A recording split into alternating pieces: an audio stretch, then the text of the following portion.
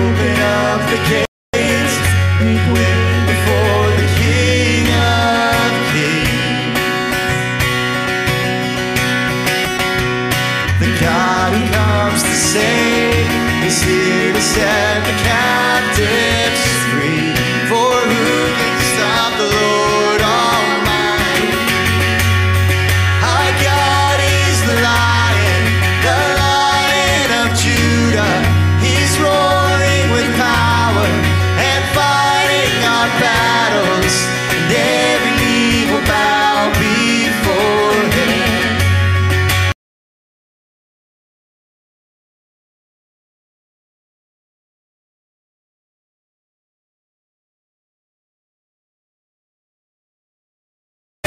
chains, and every knee will bow before the Lion and the Lamb. Every knee will bow before.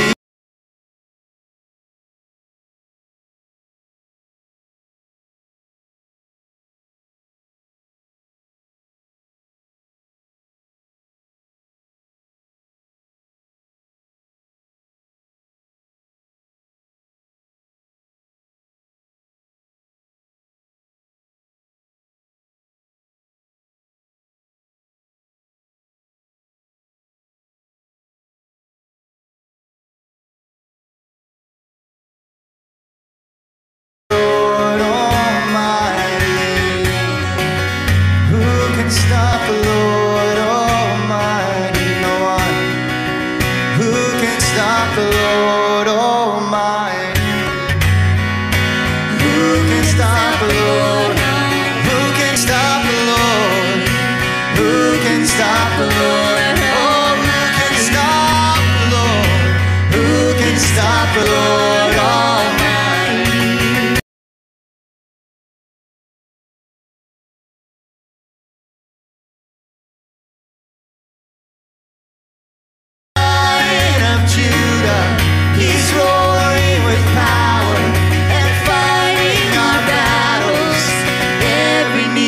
Bow before him.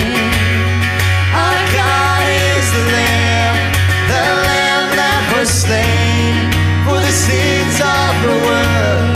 His blood breaks the chains, and every knee will bow before the Lion and the Lamb. Every knee will bow.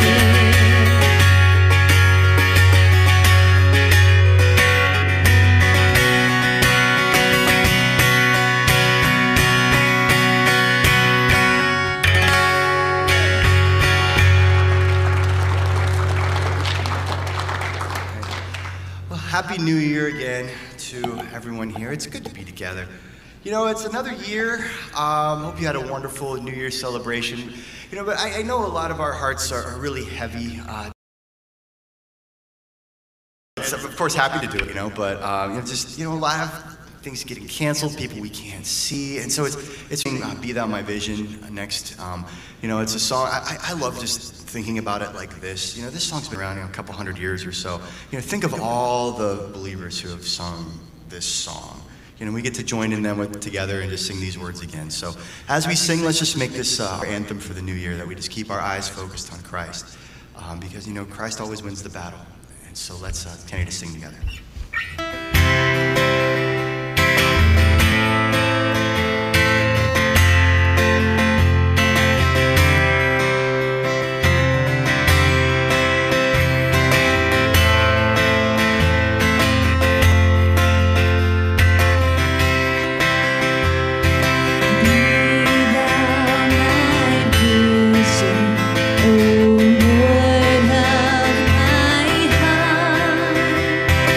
My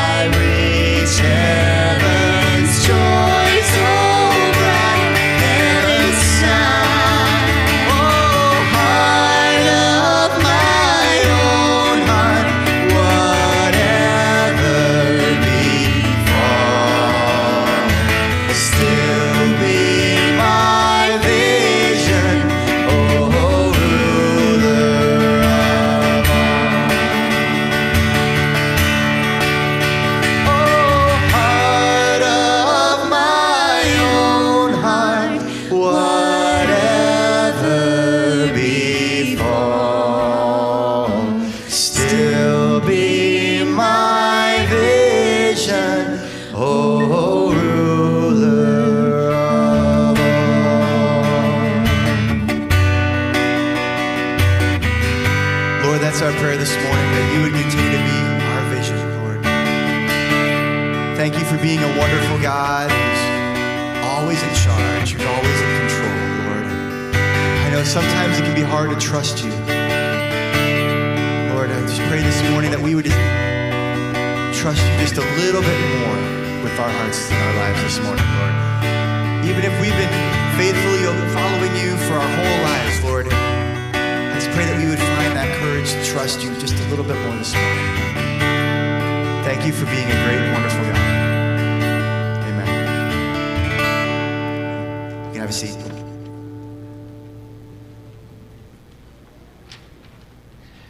Well, good morning, Linworth. And a Happy New Year to you. And thanks, guys. Glad to see you. Glad that you can make it out here this morning. And especially if there's anybody, this is your first time visiting, and we really appreciate you being here. And we just want to encourage you, if this is your first Sunday, we have something called a Connect card. It's right in front of you. You can go ahead and grab that, begin filling that out. And if you fill that out and check first time visitor on there, we want to ask you to stop by our welcome desk. We have a little gift bag for you. We had a coffee mug in there and some information about the church, and so we'd love to give that to you. And just a big shout out to those of you that are watching online this morning. I would believe probably there's a few more watching online this morning than usual, but glad that you are joining us. You can also find that Connect card, by the way, in the Bible app. And really encourage you, everybody, if there is a prayer request that you have, something that you'd like for us to pray about, we get these prayer requests each week. The elders pray over them, and so we'd love for you to go ahead and communicate with us on that. We have just a few announcements this morning. The first one is about the men's breakfast, and due to supply chain and COVID issues, we're postponing it. Literally, the people that were going to be a part of it are not available, so which will be a little bit of a theme here. But anyways, we're going to reschedule that, so that we'll get you information on that coming up soon. The next one is called Save the Date for EHS. You're going like, what is EHS? Well, that stands for Emotionally Healthy Spirituality, and you've probably heard little bits and pieces, perhaps, about this, but it is an important discipleship program that we're going to be walking into as a church.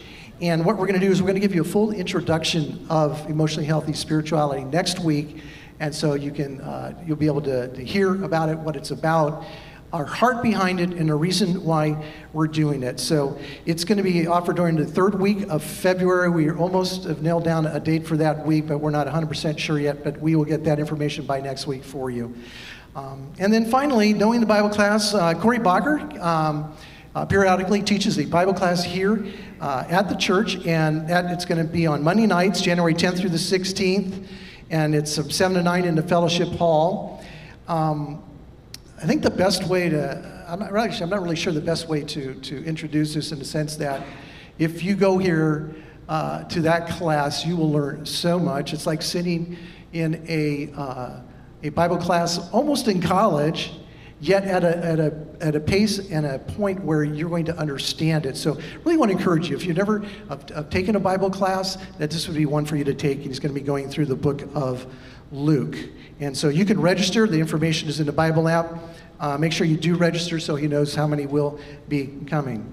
So I think that's it. And so Chris, why don't you come on up, and we'll see what you're going to talk about this morning.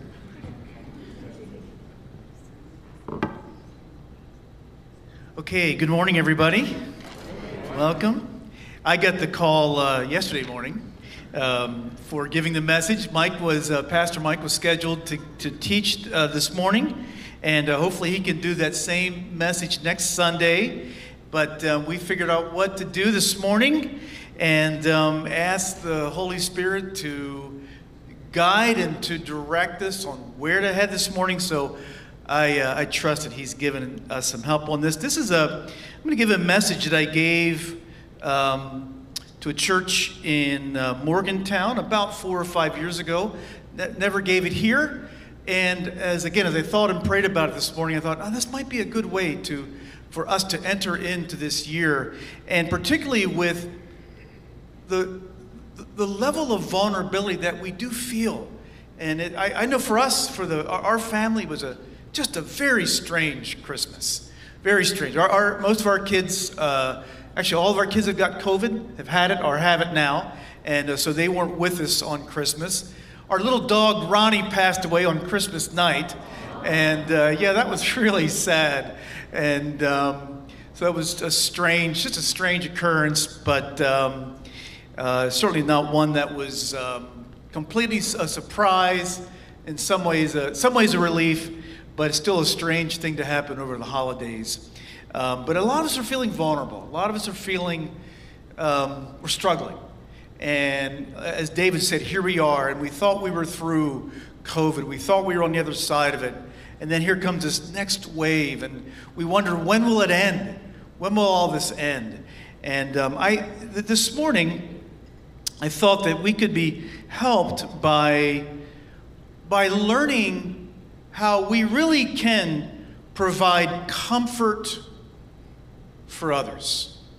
And what is a way that each and every one of us can be a conduit of Christ's comfort, a conduit and a vehicle of Christ's healing. And I think one thing that I'd hope that all of you, and I think Jesus would want this, for all of you to walk away with this morning, is the ministry of comforting one another, the ministry of being a vehicle of healing, the ministry of being able to respond to people with the grace of Christ in their most vulnerable moments. This cannot be an exclusive ministry for pastors and counselors. Let me just say it again.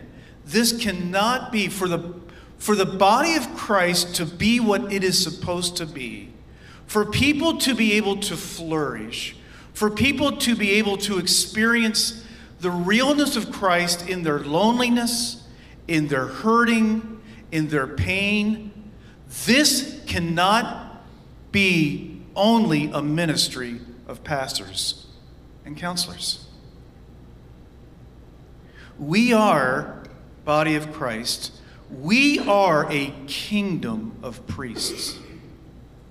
This is what is stated over and over again in Revelation. We are a kingdom, a community, a new humanity. And one of the words that Jesus uses to describe this new humanity is we are a kingdom of priests. Now that means two things. One, it means we have immediate access to God, just like the priest of the Old Testament did. Again, if you were living in Old Testament times, that would be a phenomenal, turn your world upside down truth, that you have immediate access to God. But the other thing that it meant is that you were a minister, you were a conduit of Christ's healing to others. You were the hands and feet of the Father. In the Old Testament, in the New Testament, we are now the hands and the feet of Christ. The ministry of healing, the ministry of responding to people and helping them and being Christ to them in their vulnerable moments cannot just be a ministry for pastors and counselors. If the body of Christ, if people are to experience and flourish and grow as people, as parents, as spouses, as friends, then this is a priesthood that we must all enter into. And so this morning, that's what I'd like to share. Why don't you stand? And for our main text this morning, I'm going to read 2 Corinthians 1, verses 3 through 7. Praise be to the God and Father of our Lord Jesus Christ, the Father of compassion and the God of all comfort, who comforts us all in our troubles, so that we can comfort those in any trouble with the comfort that we ourselves have received from God.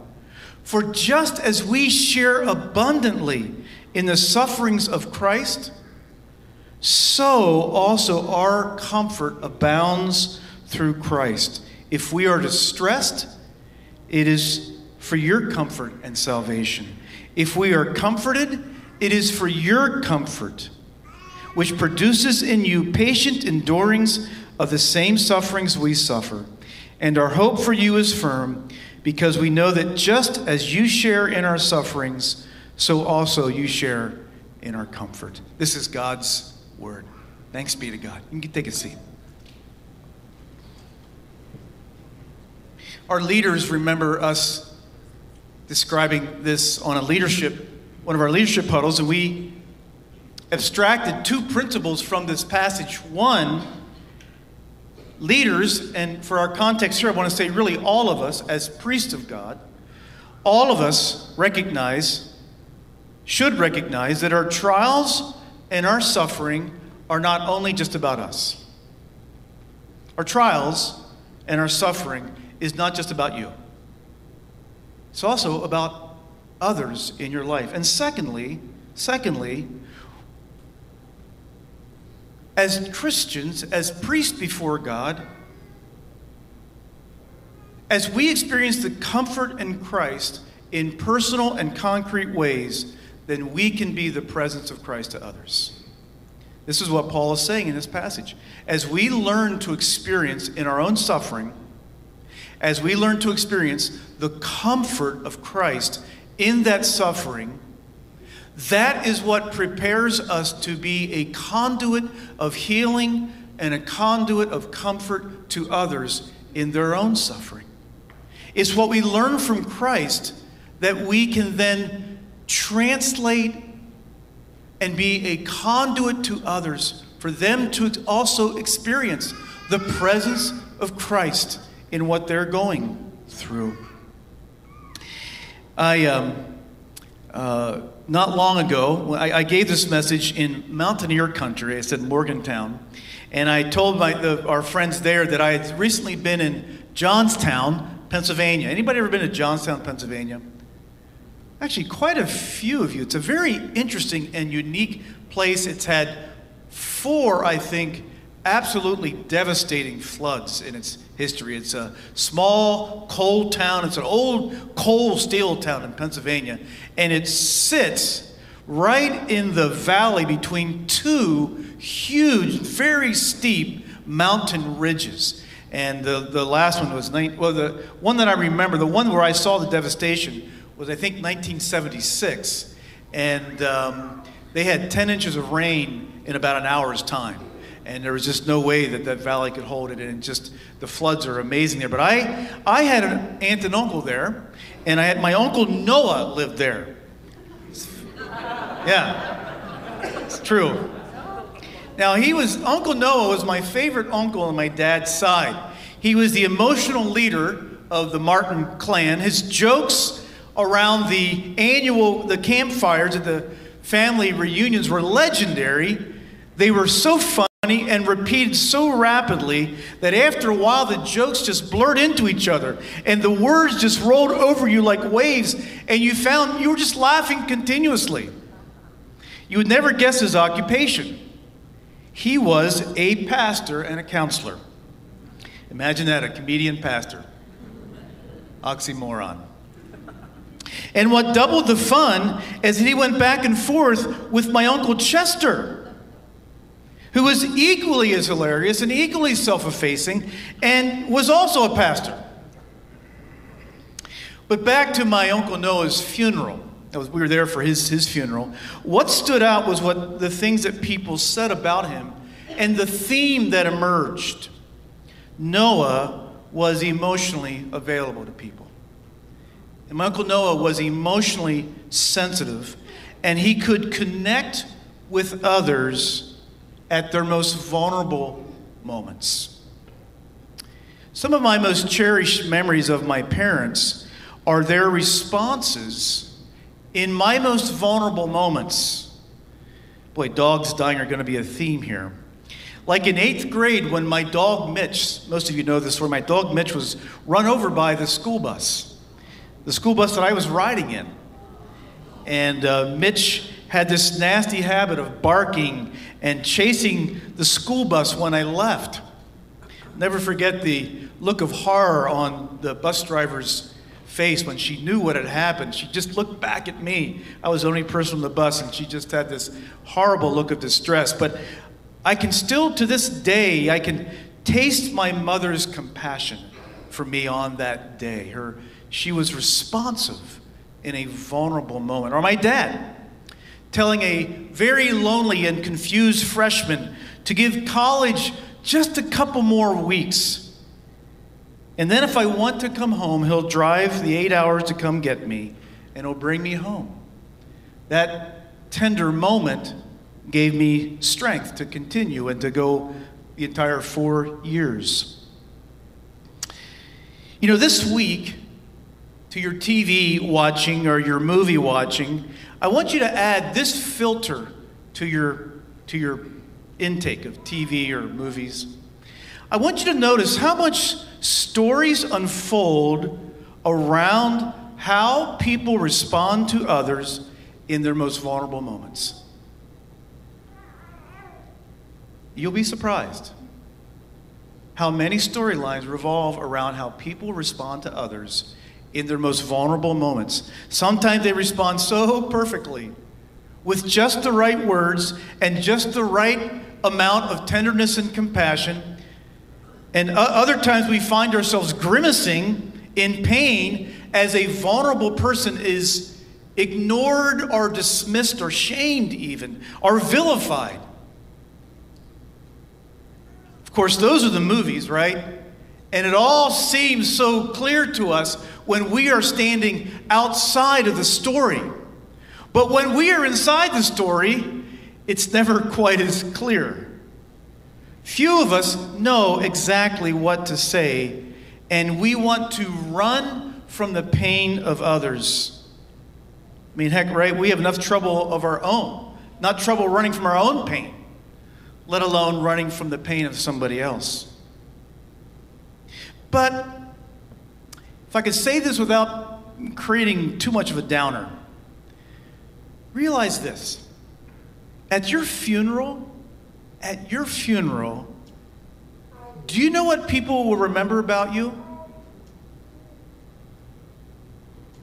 They will remember how you responded in their most vulnerable moments. And I want to give you hope this morning, because here is the core of this message, that by feeling what Jesus felt first, by feeling what Jesus felt and by doing what Jesus did, we, all of us, can compassionately move towards others in their most vulnerable moments. We're going to look at a story from Jesus' life and then break it out to a few practical ideas. I want to help you make progress this morning. I want to say that growing in this is a lifelong journey. But I want to put this on your radar to be this kind of friend, this kind of father, this kind of spouse, this kind of mother, and the kind of church that we can become. Now we're going to catch this Jesus story midstream. So a little background to the story. Jesus was very close friends with two women, sisters named Martha and Mary, and they had a brother, Lazarus. And Lazarus was very sick and asked Jesus to come to him. And Jesus here, he's near to the end of his ministry, and they had seen him heal many people. So the sisters had a mustard-sized seed faith of what Jesus could do. Now, when Jesus received the news, he did something surprising, something frustrating. He intentionally delayed his trip.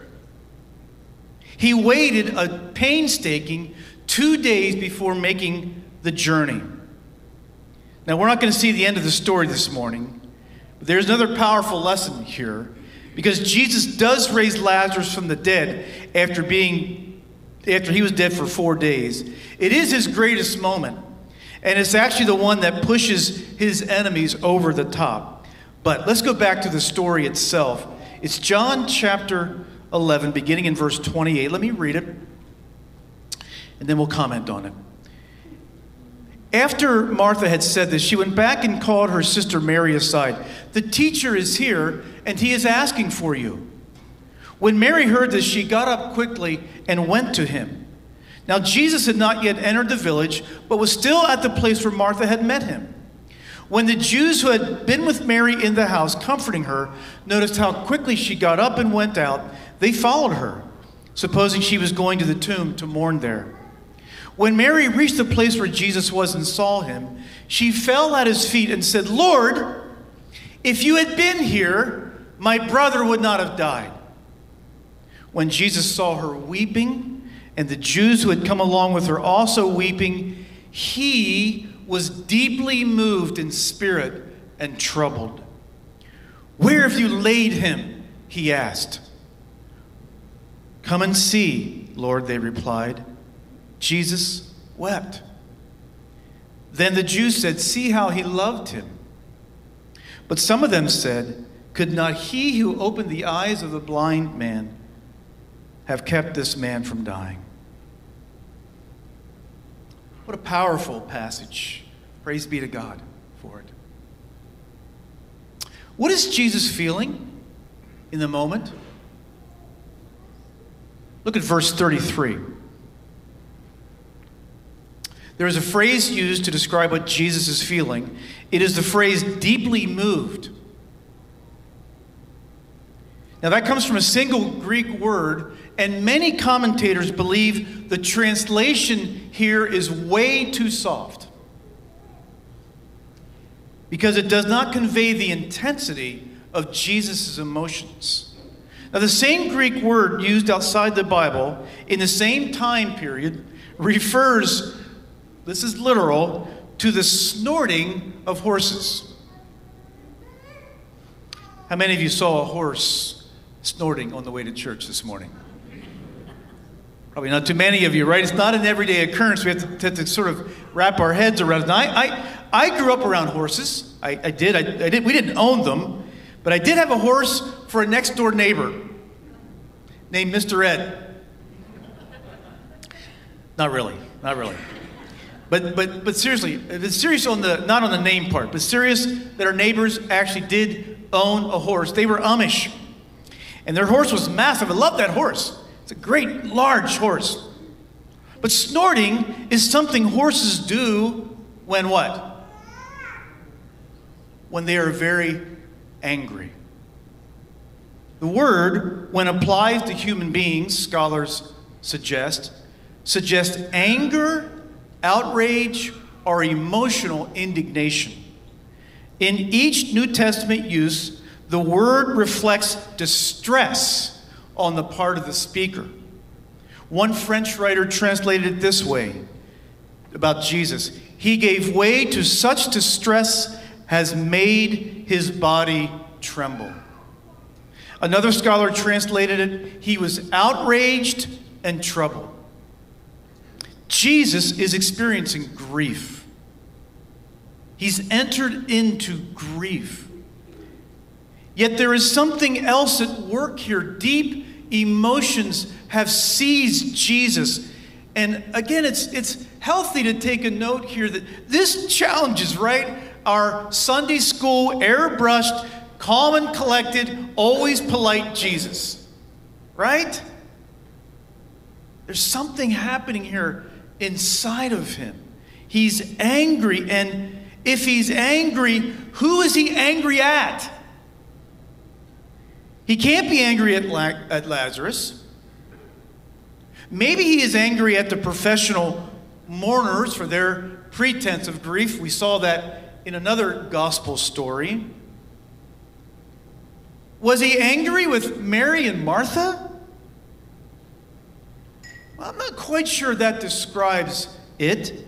He may have been saddened because his sisters, along with others, doubted him. Even at this late date in his ministry, they did not understand him. And they imposed a limitation on him, didn't they? They imposed a limitation on Jesus. Martha had said, if you had only been here, you could have prevented his death. That was a limitation. This was the same Jesus who had said, the dead will hear the voice of the Son of God, and those who hear will live. But for Mary and Martha, 4 days posed an insurmountable obstacle. And to some degree, it must have saddened Jesus. I mean, we too impose our limitations on him. And we, like Mary and Martha, we don't always immediately grasp the implications of his words. Now, there's another possible direction of Jesus' anger. The theme of this is hinted at by John, or by Jesus throughout John. And a generation later, the Apostle Paul would spell it out very clearly. But it's clear through the book of John, we grasp that Jesus hates death. Jesus hates death. Did you ever notice he had a nasty habit of interrupting funerals? He was a funeral director's worst nightmare. You know, could he get his money back after the funeral was no longer needed? But in 1 Corinthians 15, Paul grasped this as well. In verse 24, he says, then the end will come when Jesus hands over the kingdom to God the Father after he has destroyed all dominion, authority, and power, for he must reign until he has put all his enemies under his feet. The last enemy to destroy is death. It's an enemy. It's not a friend. We want to soften death. We want to call it a natural rhythm of life. But accepting the finality of death, or being inspired by how one dies, is not the same as embracing or welcoming death as a good thing. It is a terrible thing. It separates. It destroys. It is the polar opposite of what Jesus says all throughout John. I have come to give you life, and to give it to the fullest. Now, when Jesus came to the tomb, he witnessed again the severity of the loss, its unnaturalness in comparison to his hometown. Think about his hometown. Think about Jesus' hometown, heaven, where death was not even a concept. Death was not even a category. Death was not even present. He saw death more clearly than any of us could ever see death. He saw it so acutely, so clearly from that background. He saw death's disruptive power to steal wholeness, peace, and well-being. Complex emotions here made his heart pound. In a moment's time, he sizes up death's devastating impact on marriages, families, how it leads to decay, and how it tears us from the fullness of desires that he gives to us. And Jesus, even though he knows the plans of the Father, even though he will create a storybook happy ending, he does not glibly act the part of the con artist who knows but withholds a great secret.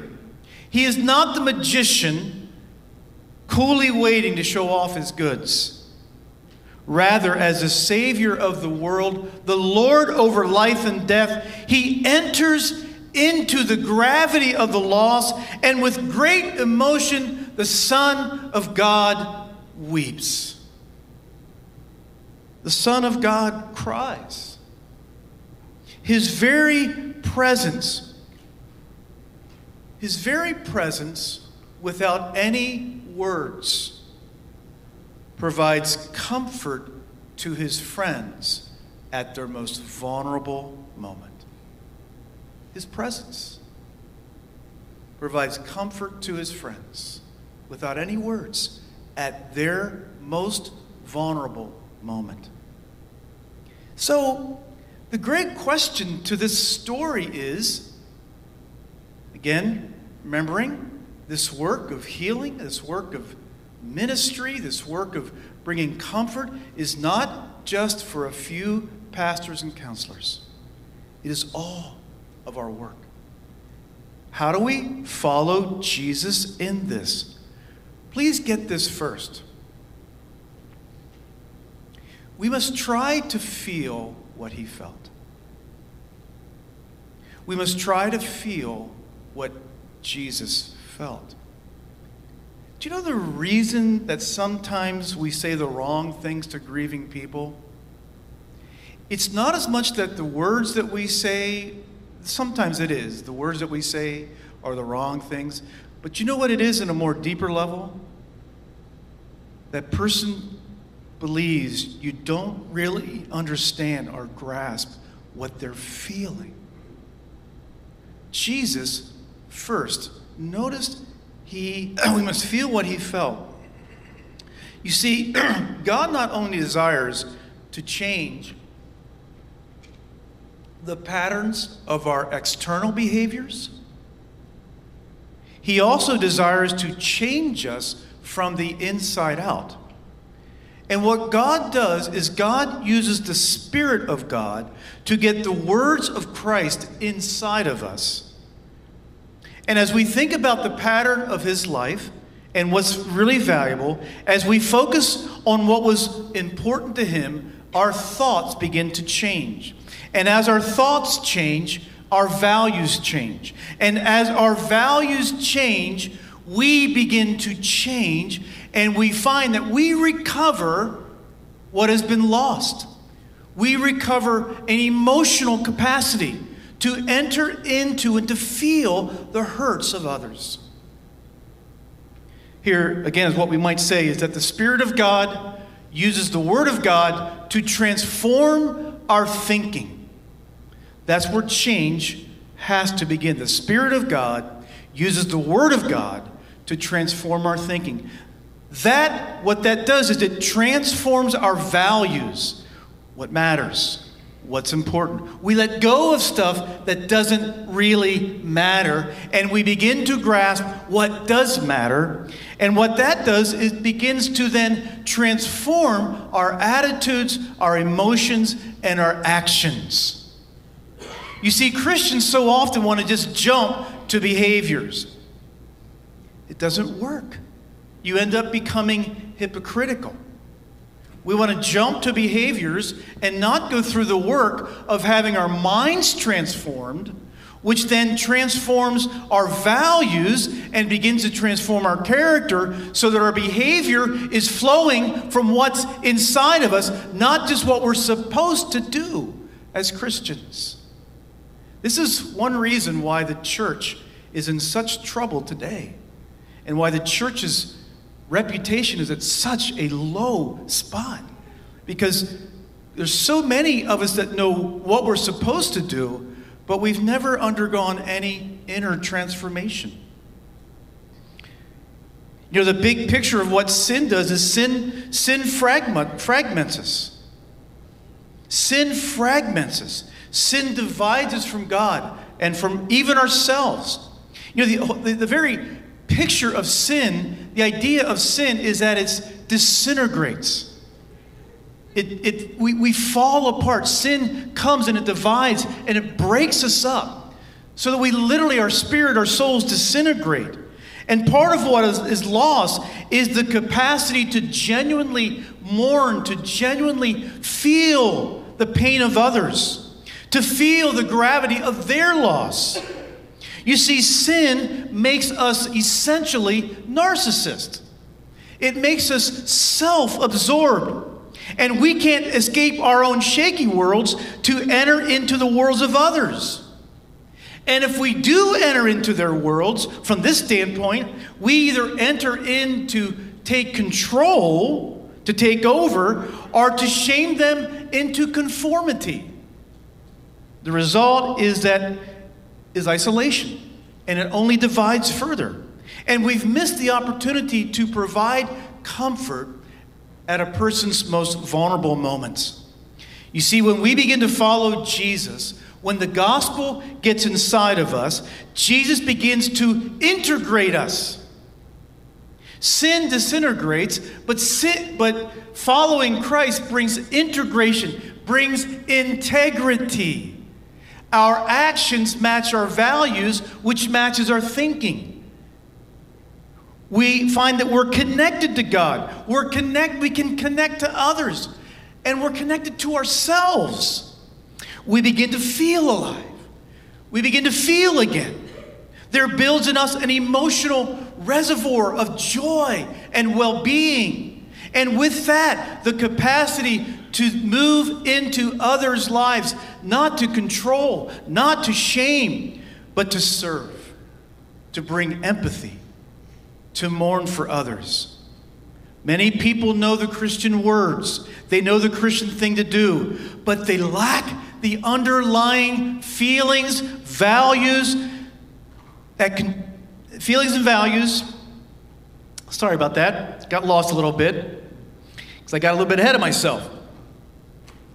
And that's, again, why we have today. This is why we have today a distorted, misshaped, unattractive Jesus in this culture. Practically, what does this mean? Well, as I've said, part of it is learning the words and practices of Christ and the values that lie underneath them. His words paint a picture of what we can become. And the Holy Spirit in us gives us the power to move towards that transformation. But it takes time. It does take time. This is because the growing of an emotional well within us, it's because the growing of an emotional reservoir within us comes only through one primary way. And it's not through book learning. It is through suffering and hardship. And in the middle of your suffering and hardship, to do what? Guess what? To experience God with you. To experience the comfort of God Himself, comforting you, not running from your own vulnerabilities, but facing them, being honest with God about them, and allowing Him to meet you in that moment. This is the fundamental way that we learn to be the presence of Christ to others, by allowing God to be the presence of Christ to us. You know, a lot of us, we honestly view ourselves as modern-day Spartans. Modern-day Spartans. We don't need anybody. We don't need comforted. That's for people with issues. And yet in the Bible's prayer book, the book of Psalms, over and over again, the writer prayed to experience God's comfort. This was not penned by some weak dude with emotional issues. Most of the Psalms are written by David, Israel's greatest king, a military hero, and a warrior. Friends, the reality is that life can be brutal, right? Life can be brutal. There's no way around it. Life can be brutal. No matter how strong or self-sufficient you think you are, the human spirit needs solace. And we will seek it until we find it.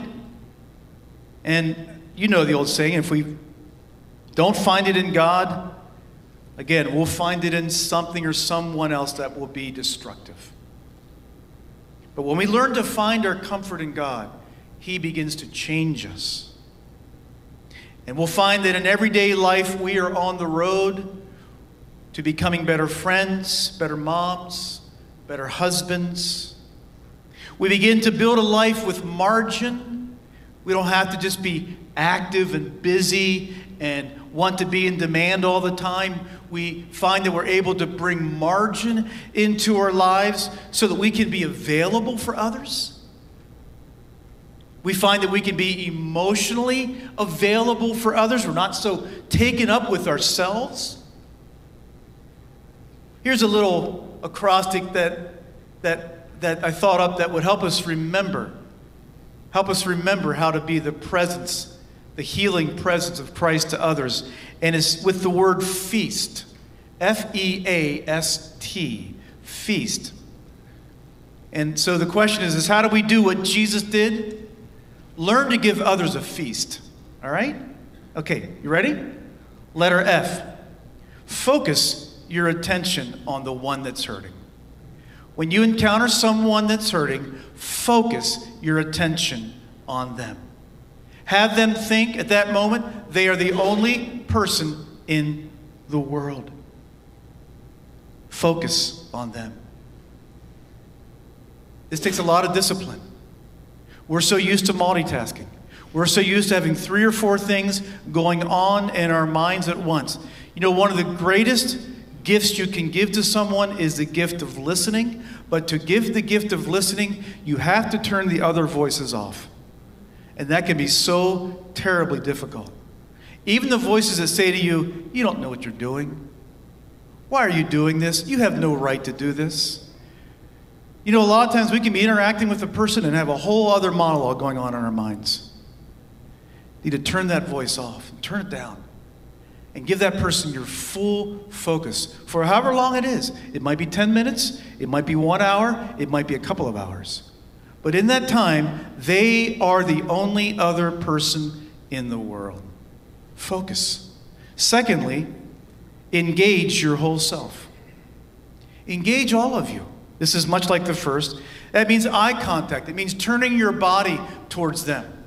It means demonstrating to them with eye contact, with your body, with your posture, that they have your full attention. Again, this is something that if you attend a counseling course or attend some lay counseling, these are basic things. But my message to you this morning, this is not just for lay counselors. This is for all of us.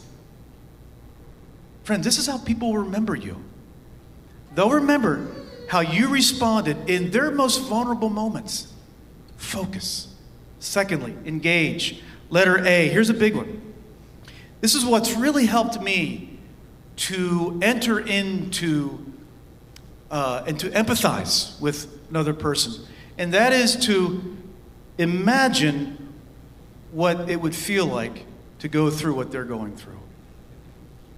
So if they've lost a parent, ask yourself, imagine, how would I feel if I had lost my own parent? Think about what loss they've gone through. Think about what they're grieving, and try to imagine what you would feel like in that scenario. Now, there may be some differences there, and you may have to sort through that. But you're trying to enter in to not feel all that they're feeling, but to try to recognize, to appreciate what that individual is feeling in the moment. And you have to use your imagination for that. S, so F, focus. E, engage. A, ask yourself, imagine what it would feel like. S, show love physically when it's appropriate.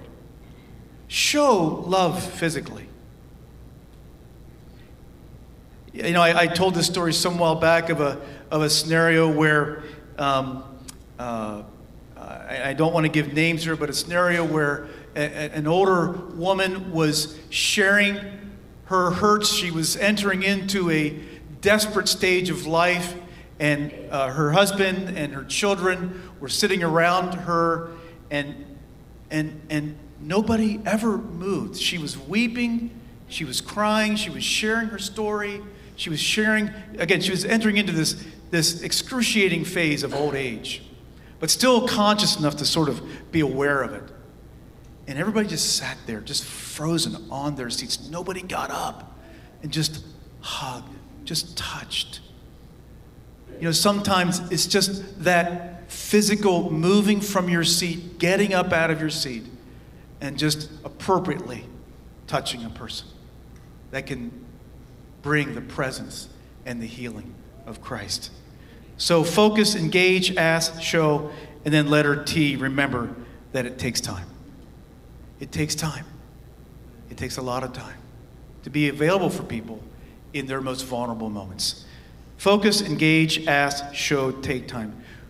To whom can you give a feast this week? Is there somebody in your world, is there somebody in your life to whom you can give a feast this week? Feeling and then doing. provides comfort at people's most vulnerable moments. Now, we can't meet every need, and I certainly today am not challenging us to be more than we're called to be, right? I'm not asking you to own someone else's problems. I'm not asking you to own someone else's burdens. That's not what this is about. It really isn't. It is about, in a certain moment of time, providing comfort, doing what you can in that moment to be available to people at their most vulnerable moments. We can't meet every need. We have jobs and responsibilities. You're not being asked to be a superstar in this. Here's what we're asking. In your scope of care, this week, can you stay aware of the emotional worlds of the people around you? Those closest to you, your neighbors, those near to you that are in need. You know, in his blockbuster book on business leadership, Daniel Goleman called it emotional intelligence. And emotional intelligence is that decision, that choice. I'm seeking to be aware of what's happening in the lives of others. I'm trying to be aware of what's going on emotionally in the lives of others. Jesus said this, "Blessed are those who mourn, for they shall be comforted." That could mean an awareness of our own emotions, as well as being willing to comfort those that are hurting. You know, for a conclusion, I'd like to ask, what in the story of Jesus surprised you most? What surprised you in the healing of Lazarus? You know, the Greeks, here's one thing that surprises me. The Greeks pictured God as emotionless, isolated. To give yourself, to take the risk of being hurt, in a Greek frame of reference, in a Greek worldview, that simply would have been impossible for a God. Because that would give others power over you, so to speak. But in Jesus, we see a stunningly different picture, don't we? Jesus wept. You know, if human beings were to invent a religion, would it include a God who in weakness could enter so deeply into our sorrows and possess such love for us that our responses would affect him? Our responses would affect him. Yes, indeed, I preach and I believe that God is self-sufficient. That's certainly true. But it is equally true that our responses affect him. He is moved by our praise. He is moved by our betrayals. It says in Jeremiah 13:17, it says that God wept in secret over the adultery of Israel. Just like you might picture a husband or a wife who's been betrayed to be sobbing in secret. So the prophet said that God hides in a corner, so to speak, weeping in secret over the adultery of Israel. God is moved by our responses. Examine the other religions of the world, friends. Examine the other religions of the world. Their God is not so weak. Their God is not so weak. Islam itself rejects the cross because it means that God gave himself up to die in weakness. Nietzsche, the great 19th century German philosopher, understood the implications of this. He perceived the weakness in this and therefore believed Christianity to be a disease on culture because of its so-called weakness, because of Jesus' teaching on forgiveness and of loving your enemies. But what we learn from this story is that Jesus took our pain very seriously. This is what Isaiah the prophet predicted about Jesus, the suffering servant. Isaiah 53 says, "Surely he took up our pain and bore our suffering. Yet we considered him punished by God, stricken by him, and afflicted. How many opportunities, friends, have we lost to weep with those who weep? How many times have we been too self-absorbed to enter into someone else's pain? How many times have you trivialized, not taken seriously the pain of someone that you love? A spouse, a child, or a friend. We fail, right? I have failed. I have failed. I certainly have failed. I certainly, many times, have been too self-absorbed to capture the pain of someone. Just recently, as a matter of fact. Just recently, with a very close friend, I failed in this. I failed to understand and to grasp the pain that he was experiencing. And it led to several very hurtful interactions on my part, right? We can be honest about this. We fail. David, you can come on up, and Hannah. We failed this, right? Yet there was somebody perfect in it. There was somebody perfect in it. Somebody was perfect in this. Somebody was always aware at every moment and was always available to give comfort at a time of need. Jesus the Christ was perfect in this. Can you imagine that? He was perfect. He was very emotionally intelligent, very emotionally aware, connected to God, connected to others, connected to himself. He was always ready, and he always entered with compassion and with truth, but he was able to weep with those who wept. And friends, that is why Jesus is our perfect substitute. Our perfect substitute. That's why he can exchange his life for ours. That's why we want, like Paul, to be found in his righteousness. Because all of his works and all of his merit, when we become Christians, are placed into our spiritual bank account. He rescues us from ourselves. But as we remember him and remember his life, as we remember his forgiveness, as we worship him, guess what? He will make us more like him. So don't leave this morning feeling overwhelmed with failure, but leave this morning with hope that God is changing you to become more like him and more ready to respond to others in their most vulnerable moments. Let's pray together, and then we're going to take communion. Father, in Jesus' name, we come before you, knowing that you are the Father of all comfort. You're the God of all mercies. That's what you're known for. The Old Testament creed, so to speak, Father, was that you are a compassionate and merciful God, abounding in loving kindness to 1,000 generations. Father, all of us lean into that mercy this morning. We need it. We confess, God, there have been many times we've not been available for others. We've not been there. We'll pray you change us as a body of believers to be the parent ready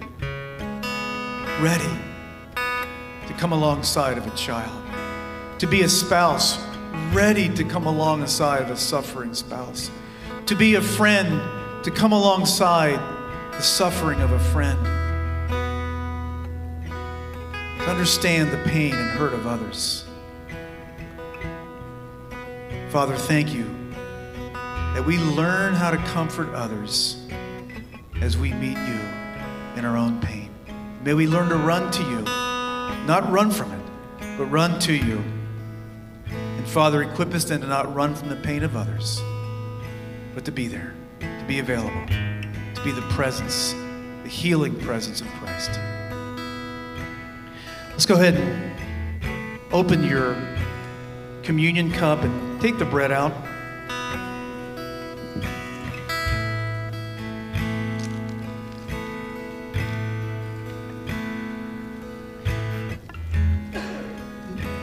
Jesus, knowing how much he wants to redeem us on that night, he inaugurated a new covenant, a new promise. And he said, this is my body, broken for you. Let's take the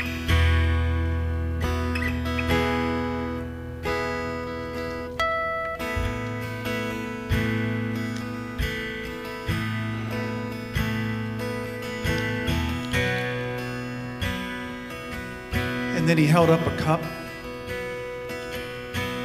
He said, this is my blood. It represents the forgiveness of sins, past, present, future. Let's take this celebration and remembrance of Jesus and our forgiveness.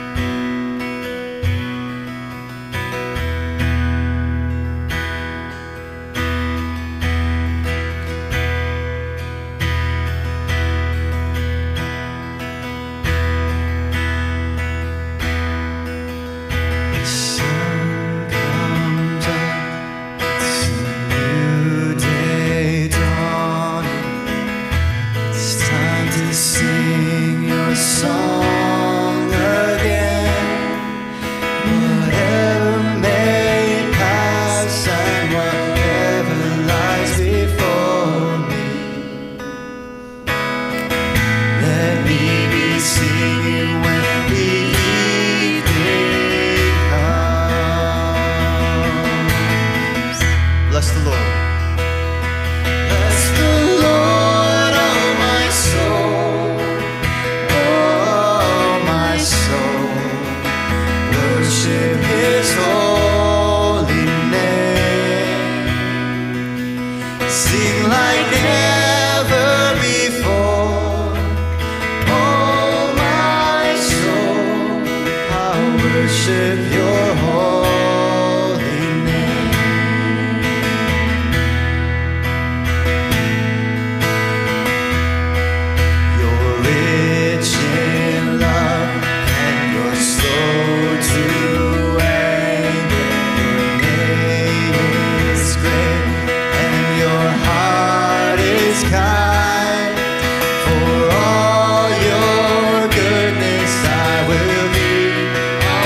sing.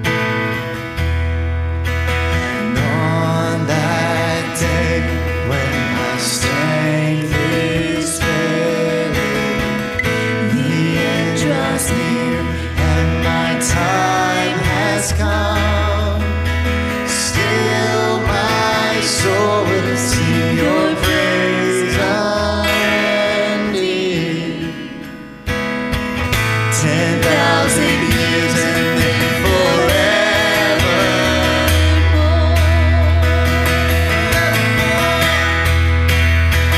So bless the Lord, oh my soul, oh my soul. Worship His holy name.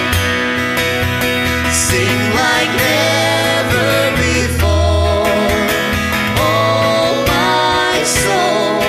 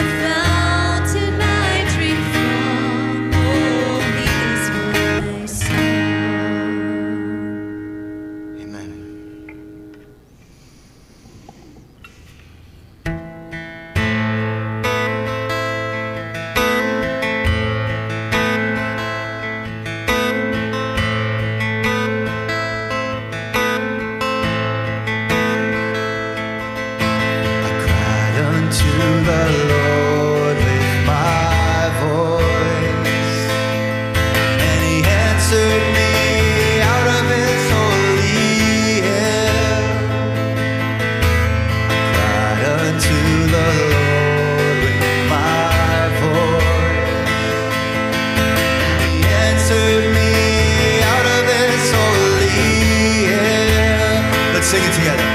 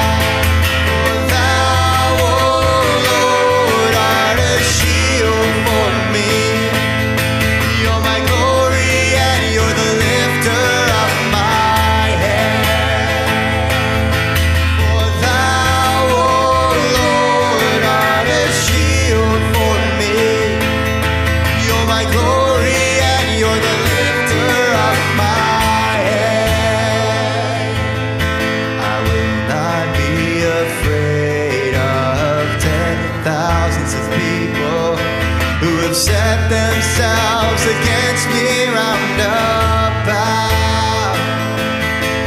I will not be afraid of 10,000s of people who have set themselves against me round about. For thou, O Lord, art a shield for me.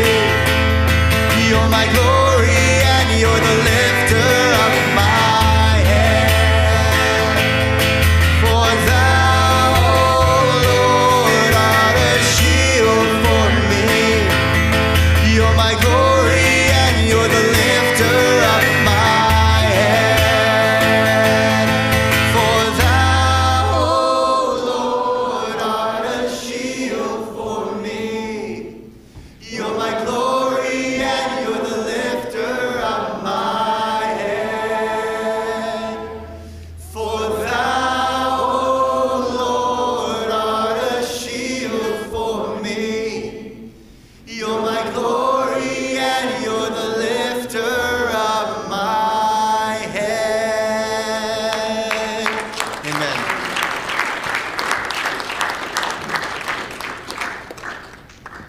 Every week we ask and we believe that God is going to work as we rally around and revolve our lives around His words. We believe that His words and His life has power, and that when we communicate them and sing them and pray them, act on them, that there's a power there. God is working. God is moving. It doesn't matter if it's a Sunday where it seems like we're pulling things together at the last moment. That doesn't matter, right? That doesn't really matter in the end. We're not after just creating beautiful services. That's not what this church is about. This church is about a place where we gather and we wrap our lives around Jesus and His Word. The whole goal of God is to recreate the life and the ministry of Jesus through the church. That is the purpose of the church. He is recreating in our space and time His life and His ministry. And see, when we reach out to one another in our most vulnerable moments, when we reach out to that Afghan refugee, when we reach out to that hurting student, when we reach out to that international who's trying to work their way around, the United States is new here. we're recreating the life and the ministry of Jesus. That's what we're doing. It's why we're here. It's why we do what we do. If any of you need prayer this morning, if you're looking at something, an obstacle, a challenge in your relationships or at home or at work or a medical situation, I'll be here. There'll be others here. We would be honored to be able to pray for you and to pray that the power of the Holy Spirit comes on you in a unique way to bring whatever healing, whatever word, whatever comfort is needed for you in this moment. We're going to try, from what we understand has been said, is that looks like we're going to be in for at least a difficult January, maybe longer, but it looks like this month's going to be a challenge, going to be difficult. And as you, of course, know, a lot of members of our church either have COVID or have influenza. So there'll be lots of opportunities for us to serve and to look out and to care for each other. Particularly, I think this next month, we're going to try to stay open as a church. That's our disposition. Our orientation is to try to find a way to stay open, as long as we can at least staff it with meagerly staff it. We will stay open as best we can. Again, Cross Crew, just not sure. We'll see what happens next week.